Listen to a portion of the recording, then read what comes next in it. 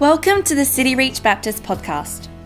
If you would like more information about the life of our church, please go to our website at cityreach.com.au or like us on Facebook. We hope you enjoy this message. So great to have you with us today, and we are looking at this question of why not us? Have you ever heard the expression, the good old days? The good old days.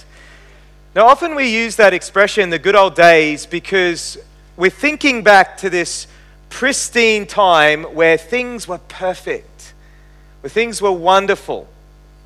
The good old days were never as good as what we imagined, just to let you know. But that's what we use that expression because as we look at our circumstances or we look at life now, it doesn't seem all that great, and so we talk about the good old days. When it comes to Christianity and the Christian faith, I think we can tend to think about this time in the past, the good old days where, and back in the good old days, everyone came to church. Back in the good old days, people would heed the gospel and they would get saved radically. That was back in the good old days. But now, that's not the case in the secular world in which we live. But it's interesting, when you actually do a study of Western society, of Western culture and Christianity, you'll find that rather there be like these good old days where everything was perfect and now everything, is awful, what you'll find is that in the history of Christianity in Western society, there have been these ebbs and flows. There have been times, definitely, where the tide has been in and the waves of the Spirit have been lapping against the seashore. But there have also been times in Western culture where the tide has been out and where it seems like nothing is happening, where it seems like there's absolute spiritual barrenness. Now, I was reading earlier this year a book by Michael Green called When God Breaks In, and it's the history of revival from Pentecost to the present. And he speaks about one such time in recent time when the tide was out in the 18th century, the 1700s. This is what he writes. He says, despite the wealth of the country, that's despite England's wealth, under its Prime Minister, Sir Robert Walpole, British society had sunk to a low level. First, Britain was known for drunkenness. This was true of the nobility as it was of ordinary people. Most business was conducted in taverns. Squires boasted of being 6-bottle men, which means that they could drink 6 bottles of port in a single sitting. Secondly, closely associated with drunkenness was the immorality of the age. The king, the prime minister, and the Prince of Wales were all living in open adultery. Labourers even sold their wives in the cattle market, and fornication was everywhere. Theatres constantly put on indecent plays, and the literature of the day was steeped in filth, from the gross obscenity of Fielding to the snide nastiness of Sterne. A third characteristic of life in the early 18th century was cruelty. Cockfighting to the death, bear baiting, and the torture of animals seemed to have characterized the population. There is a record of bulls and dogs being, get this, dressed up in fireworks and then ignited and let loose for the amusement of the populace. But the greatest attraction was public executions. There were some 253 offences on the statute book for which you could be hanged. They included small offences such as stealing a loaf of bread or picking a pocket. There was no drop for hanging in those days, so poor victims, women and children, as well as men, writhed in agony at the end of the rope for half an hour or more before expiring. At all events, public hangings were a major entertainment for all classes of society. Now, Green goes on to write, to what extent was the church salt and light in a society as corrupt and demoralized as this? Well, the answer must be not at all. The church was like the Laodicean church rebuked in the book of Revelation, neither hot nor cold. Rationalism seemed to be the outstanding characteristic. The educated clergy hated enthusiasts. Enthusiasts were people who were like enthusiastic for Jesus, like true believers. They called them enthusiasts and they hated them. They paid little attention to Scripture and seemed to care nothing for Jesus. The lawyer Blackstone is reported to have heard most of the preachers in London and claimed that none of the sermons he heard contained more Christianity than the writings of Cicero. The faith of the Reformation was completely abandoned. Let's go back to the good old days, eh? That's what it was like in 18th century England. The tide was out. The tide was out. But just as when the tide goes out and it looks like nothing is happening, we know that even though the tide is out, deep out in the waters, there is something happening. And we know eventually the tide will come back in. And the tide did come back in the 18th century. Through the preaching of John Wesley and George Whitefield, who had been ignited by personal regeneration, they went out and preached the gospel in the open air. They went out on horseback and preached the gospel to the masses. Thousands of people became Christians. And the evangelicalism we know today is largely a result of that great awakening that happened in the 18th century. Can God do it again? Lord, why not us? Why not us? Now, I don't pretend to know the sovereign will of God. I don't pretend to know his sovereign will. God might be causing the secularism that we see in Western culture right now and to bring about his end time purposes. So eventually the tide will come in with the return of Jesus, and that would be the best, would it not? Where the glory of the Lord would cover the earth like the waters cover the sea. I don't pretend to know, but I do think that to be a faithful church, we need to be people who say, Lord, why not us? To put ourselves in a posture and in a position where God could use us as his people in such a way. And so that's what we're asking over this month, is we're praying, we're seeking God, we're saying, Lord, if you want to do it through anyone, do it through us. Even while the darkness increases and sin increases all around us, let us be a people, let us be a movement of your Spirit, Lord, on fire for you in our great city of Adelaide. Now, to answer this question, what we're going to do is on Sunday mornings, we're going to be looking at Jonah, a prophet in the Old Testament. So please open up your Bibles, if you have them, to the book of Jonah. On Sunday evenings, we're going to be doing a topical series on through basically following our mini missions. And so tonight, Pastor Carl is going to be speaking about prayer. So I'd encourage you to come out to that. He's going to be talking about the unseen mission of prayer. But on Sunday mornings, we're going to be looking at this beautiful piece of literature in the Old Testament. The writings of this Old Testament prophet Jonah. And so just open up your Bibles to Jonah chapter 1 and verse 1, and we're just going to get straight into it this morning. So Jonah chapter 1, verse 1. We read this. Now the word of the Lord came to Jonah, the son of Amittai, saying, Arise, go to Nineveh, that great city, and call out against it, for their evil has come up before me. So God here commissions his prophet Jonah and says, Jonah, I want you to go to Nineveh and actually tell them how their evil has come up before me. Now, in the same way that the word of the Lord came to Jonah and God commissioned Jonah, Jesus has commissioned his church. In Matthew 28, verses 19 to 20, he says, Go therefore and make disciples of all nations, baptizing them in the name of the Father and of the Son and of the Holy Spirit, and teaching them to observe all that I've commanded you. So just as Jonah has been commissioned by the Lord, we as the Church of Jesus have been commissioned by Jesus.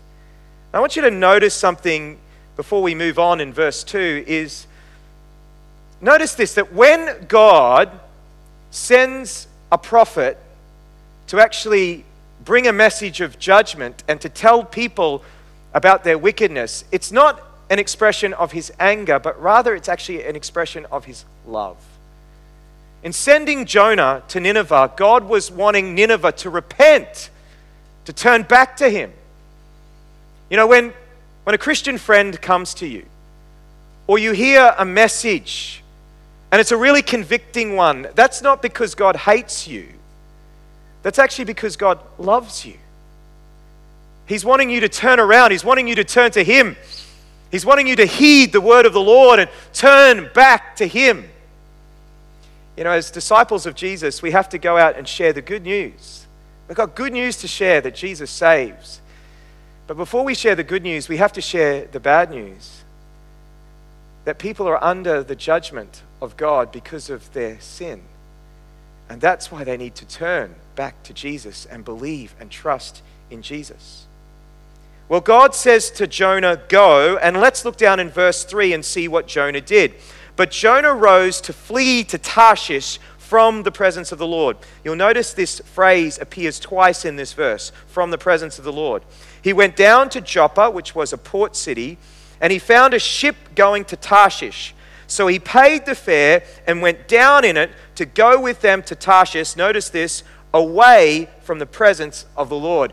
So God says, go, and Jonah says, no. No. So why not us? Why not us? Why not me? Well, often it's because of the same thing. God says go, and we say no. We disobey. Now, when I think about Jonah, I think there's probably a number of excuses that Jonah had that he used to justify his disobedience. Excuse number one, it's too hard, Lord. It's too hard to go. I mean, Jonah was having to leave Israel and he was having to go to Nineveh, and that would be a journey of 550 miles. That'd be pretty uncomfortable for Jonah. One of the excuses that I use, and maybe this is an excuse that you use for my disobedience and not going, is, Lord, it's just too hard.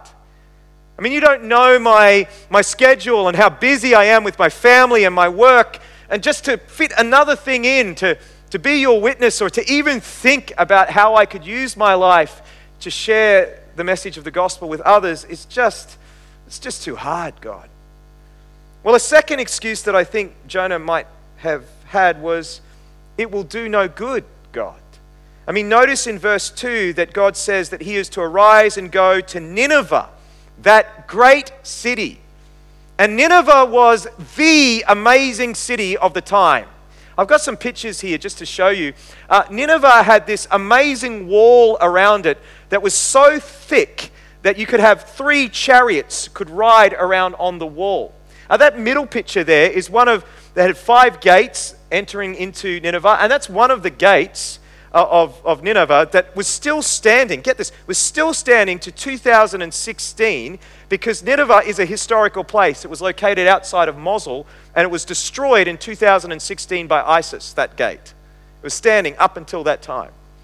The other picture there is a picture of one of the kings of Nineveh, and Nineveh had been founded by Nimrod, who Genesis tells us was a very ruthless person. And the people of Nineveh had taken on the ruthlessness of the founder. They were ruthless people. They were polytheists. They worshipped many gods. So you can imagine, for Jonah, he probably thought, God, you're wanting little old me to go all the way to that big city and tell them that they're under God's judgment? It's not going to do any good, God. That's an excuse that I often use to justify my disobedience. Is like, Australians, they're not open to the gospel. Australians don't want to talk about spiritual things. Australians, they're so happy with all of their wealth and everything, their big screen TVs and all of that sort of stuff. They don't want to talk about Jesus. It's interesting, Nick Van Ruth is running a course on Monday night here at the church, if you want to go, 7 p.m. in my office. It's called Evangelism for Ordinary Christians, and we were talking about this, and Nick was saying that the statistics out there are that people are actually more open to talk about spiritual things than what we think. 1 in 5 people, if you ask them to read the Bible with you, they will say yes. But even so, people are no more open in Nepal or in China or in Africa or in India than they are in Australia. The Bible says that the God of this world has blinded the minds of unbelievers to keep them from seeing the light of the glory of Christ. And so it takes a miracle of God to open anyone's eyes to the gospel. Well, the third, and this is one that I need to think about. This is the third excuse. And this is, I just don't want to. I just don't want to. I think for Jonah, he probably thought, man, He was going to flee to Tarshish, and Tarshish was this port city. It would have been a very vibrant city to be a part of. And I think for many of us, me included, I think oftentimes I say no because I just don't want to. I'd much rather enjoy my creature comforts and live my comfortable life away from the presence of God. God, I'm grateful for salvation. I'm grateful that I'm not going to hell. But God, let me just live my life for myself. Let me just enjoy my life and let me get to go to heaven when I die, but just leave me alone and let me do what I want to do with my life. I don't really want to be involved in your mission. So God says go, and Jonah says no. But here's the beautiful message of the book of Jonah. It's this, is we run, but God runs after us with his relentless rescuing love. We run, we flee from the presence of God, but God runs after us with his relentless rescuing love. Look down in verse 4 in Jonah. We read, "But the Lord hurled a great wind upon the sea, and there was a mighty tempest on the sea, so that the ship threatened to break up." God brings this storm into Jonah's life. You know, there are two types of storms that will come into your life. One type of storm is just a storm that comes about and God allows because we live in a fallen world. And in the midst of that storm, what God is trying to teach you is he's trying to mold your character. He's trying to teach you perseverance. He's trying to teach you endurance in the midst of that storm. That's one type of storm that God can bring into your life. And you're to consider it pure joy when you encounter trials of various kinds, because you know that the testing of your faith will produce perseverance. But there is a second type of storm, and this is one that God brings directly. The storm of his discipline to get his wayward children and to woo his wayward children back to himself. Notice in verse 5 it says, "Then the sailors were afraid, and each cried out to his God." It's amazing in the midst of a storm how people become really, really spiritual. How people turn to God in the midst of the storm. And they will pray all sorts of prayers to God in the midst of the storm. God, if you just deliver me from this, I will do this. You fill in the blank. I'll go to Bible college and be a pastor. As if that's the worst thing in the world. Or I will go and be a missionary. Or I'll do something, God, to get you off my back. And notice that they hurled the cargo that was in the ship into the sea in order to lighten it for them. It's such a bad storm that they're getting rid of their financial profits. But let me ask you a question. Where is Jonah in the midst of the storm? Look down in verse 5. It says, "But Jonah had gone down deep into the inner part of the ship, and he had lain down, and he was fast asleep." So there is this storm that Jonah's disobedience had caused, and the sailors are now caught up in it, and it is threatening their lives, and they are panicking. And where is the prophet of God?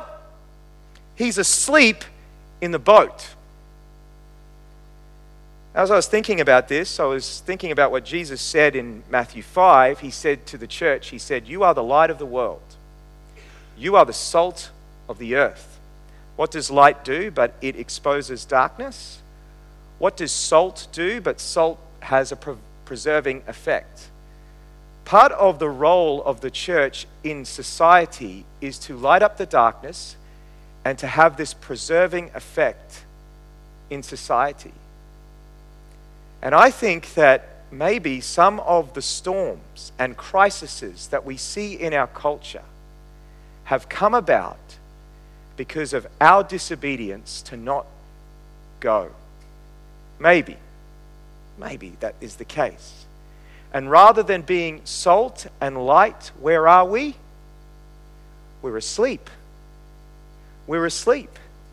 I think of the words of Keith Green. Do you see all the people sinking down? Don't you care? Don't you care? Are you going to let them drown? The world is sleeping in the dark that the church just can't fight because she's asleep in the light. How can you be so numb not to care if they come, but you just sit back and keep soaking it in? Oftentimes we are very good at pointing out at what is out there in the world. Look at their wickedness. Look at what they're doing. Look at this. Look at how confused they are. And we judge them. And maybe part of it's because we're not playing our role as Christ's ambassadors in the world. Well, notice in verse 6 it says, "So the captain came to him," that's Jonah, "and said, 'What do you mean, you sleeper?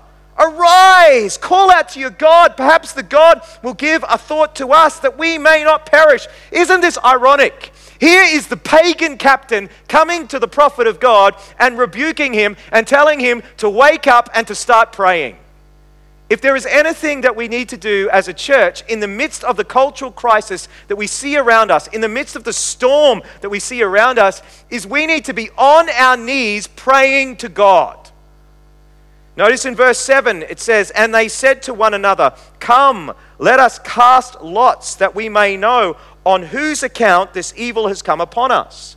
Proverbs 16 verse 33 says, "The lot is cast into the lap, but its every decision is from the Lord. So they cast lots, and the lot fell on Jonah. Then they said to him, 'Tell us, on whose account this evil has come upon us, and what is your occupation, and where do you come from? What is your country, and of what people are you?'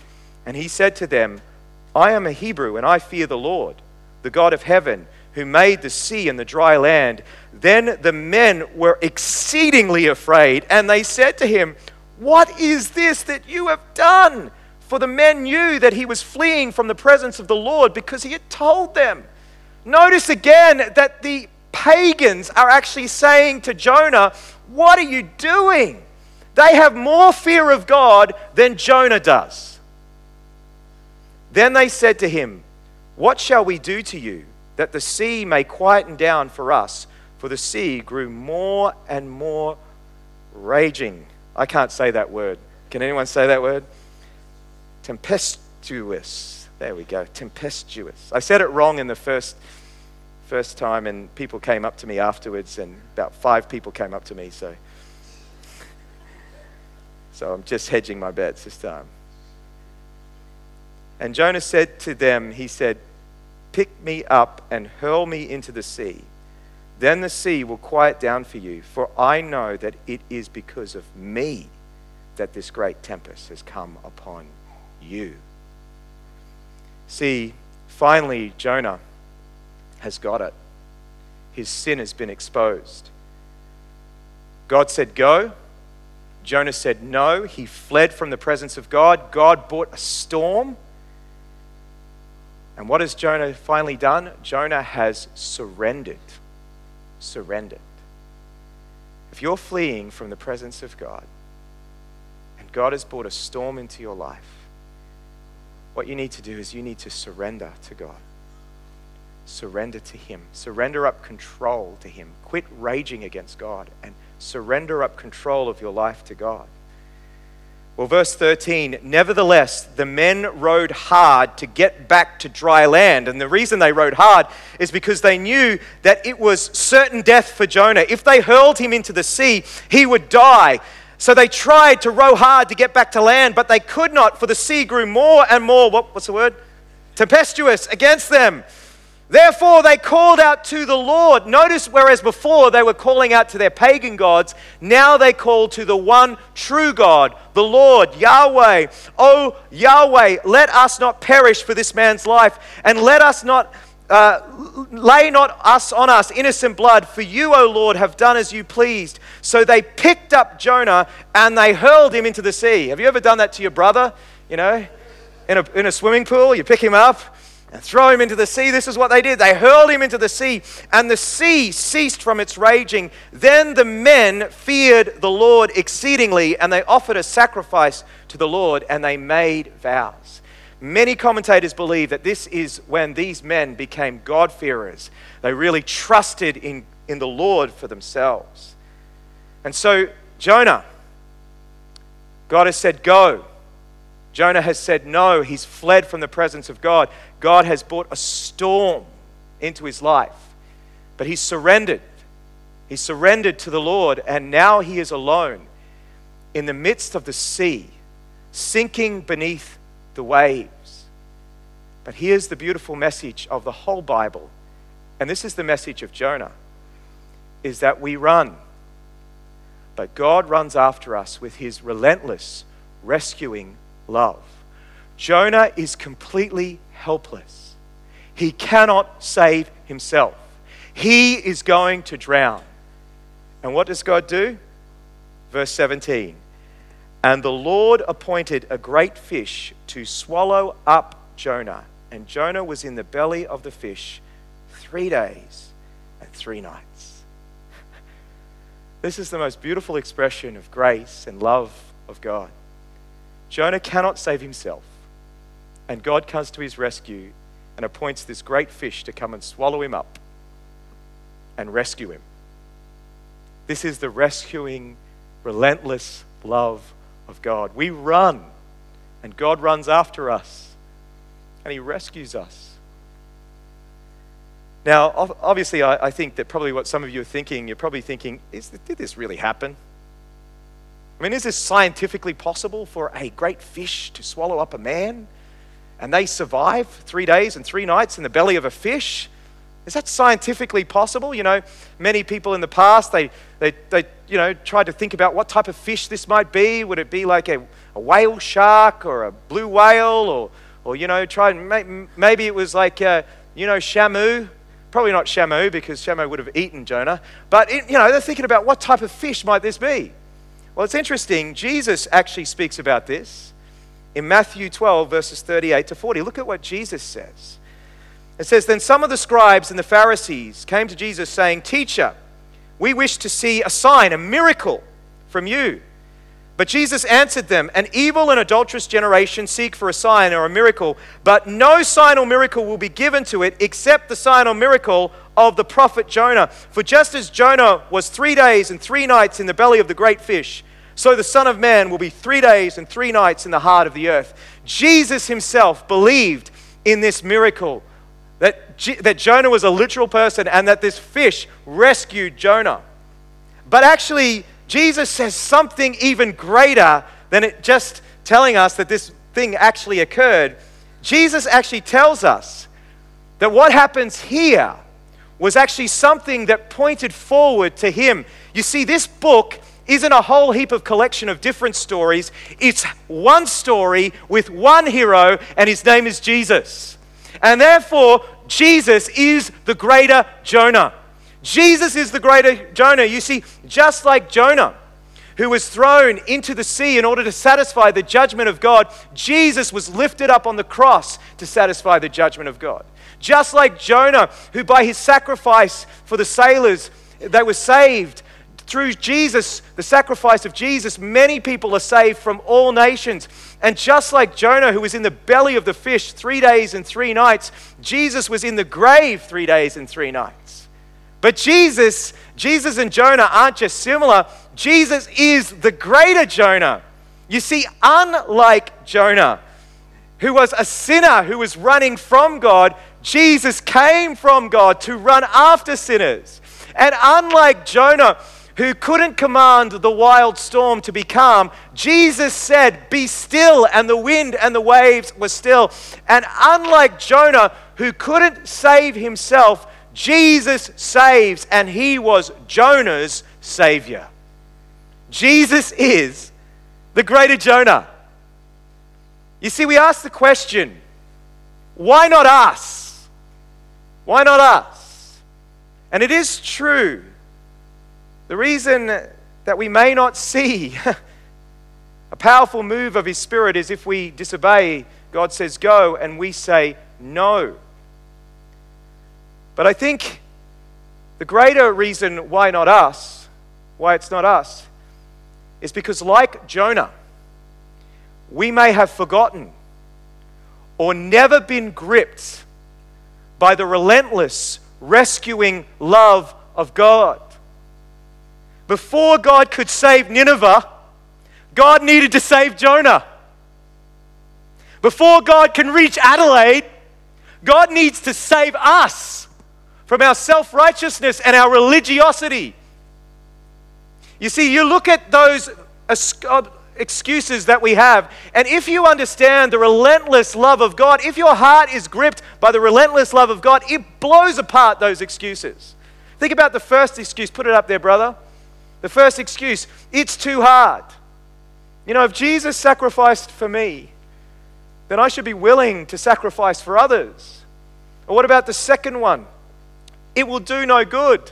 You know, often we believe that because if you grew up in a Christian family, you somehow believe that you were somehow more open, or you had some sort of special thing with God, or maybe, you know, you were more easy to save than anyone else. Let me tell you, you were not. Every single one of us were just desperate. We were in the ocean. We were drowning, and we needed a Savior. We needed someone to come and pluck us out of the water. And it's this religiosity that we hold on to that actually makes us think that it's no good. Because if we truly realized how gracious and good what God was for us, we would realize that there is no one beyond His grace. God can reach anyone. He can reach anyone. And finally, I just don't want to, when we realize the rescuing, relentless love of God, we'll think, what a privilege. I want to tell everyone everywhere about Jesus. I want to shout it from the rooftops. Jesus saves. Jesus saves. Just imagine you saw coming this huge catastrophe coming towards Adelaide, a huge firestorm coming, burning up all the trees over the hills. What would you do? You would run and you would tell them there is a way of escape, there is a way of salvation. Jump on this bus, you can be saved. See, this, when we're gripped by the relentless love of God, that's what we do. Jesus saves. And so, for God to use the prophet Jonah to reach Nineveh, He first had to save Jonah from his religiosity. Does God need to save you and me from our religiosity? You know, when I think about the 18th century, it's really interesting. It was a very religious period. Even though there was all of this stuff happening in the culture of adultery and drunkenness and cruelty, the church was right at the center of everything. And God needed to speak down into people's hearts, and He needed to save them from their religiosity and show them the beauty of His grace. And He did that with John Wesley and George Whitefield. Now, many times I've told you the story of John Wesley. Let me tell you the story of George Whitefield. It's pretty amazing.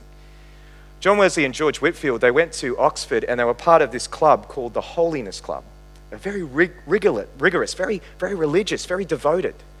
And it says, Michael Green in his book, When God Breaks In, he writes this. He says, the most famous recruit to the Holy Club was George Whitefield. He was the son of an innkeeper in Gloucestershire, and he attended Pembroke College as a servitor who sustained himself at university by waiting on some of the wealthier students. He shyly joined the others in the Holy Club and became even more excessive than they in fasts, devotions, and acts of self-denial, such as kneeling in prayer all night in the rain.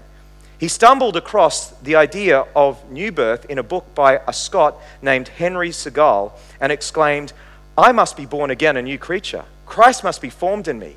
But he still didn't understand, so he intensified his religious observances. One day he met a half-drowned woman, the wife of one of the jailbirds he visited. Desperate because she had no money to feed her children, she tried to commit suicide. But someone had pulled her out of the Thames, and guilt-ridden, she had called to George for help. He cared for her immediate physical needs and agreed to meet her and her husband in prison that afternoon.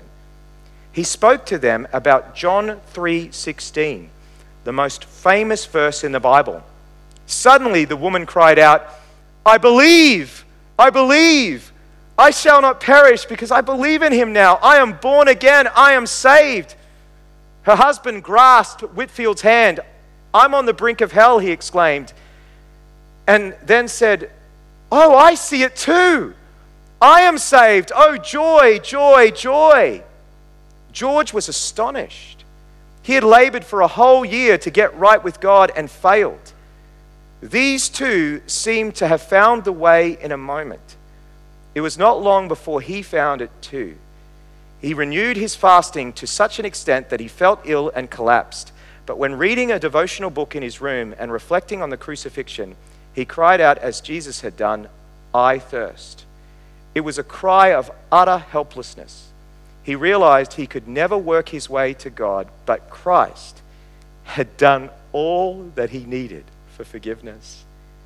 And he had long last thrown himself into the hands of God, and he experienced the new birth. "Joy unspeakable," he cried. "When the Lord turned the captivity of Zion, we were like those that dream. Then our mouth was full of laughter, and our tongue was full of singing." You see, if we want a wave of God's Spirit to come, then yes, we need to be obedient to the commission that He's given us. But what will move our hearts to that? It will be when we stop running from God and we surrender and we are gripped again by this relentless, rescuing love of God. You not only need to be rescued one day, the first day when you became a Christian, you actually need to be rescued every day. Every day. You need to cling, as we sung this morning, to Christ alone. His righteousness, not my own. You need to cling to Him, because then your joy in Him will overflow into joyful sacrificial service for the King of Kings and the Lord of Lords.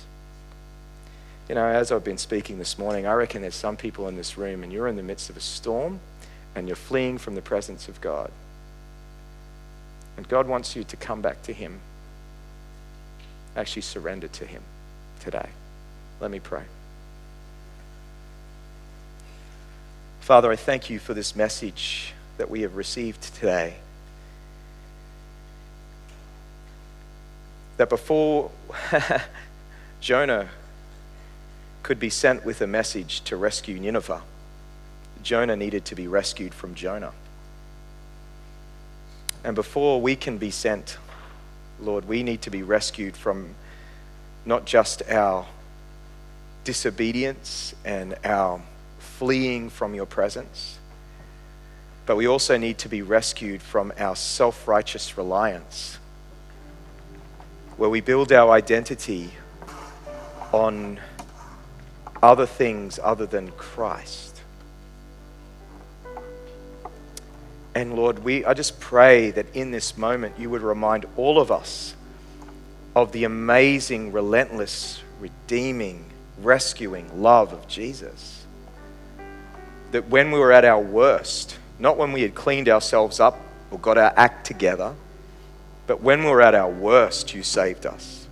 And every day we need to come back to You and just continually affirm that we are dressed in His righteousness, not our own, and humble ourselves before You. Lord, I pray that that would be the heartbeat of our church, that we would be this grace-centered church that's clinging to Jesus and His righteousness alone. Amen.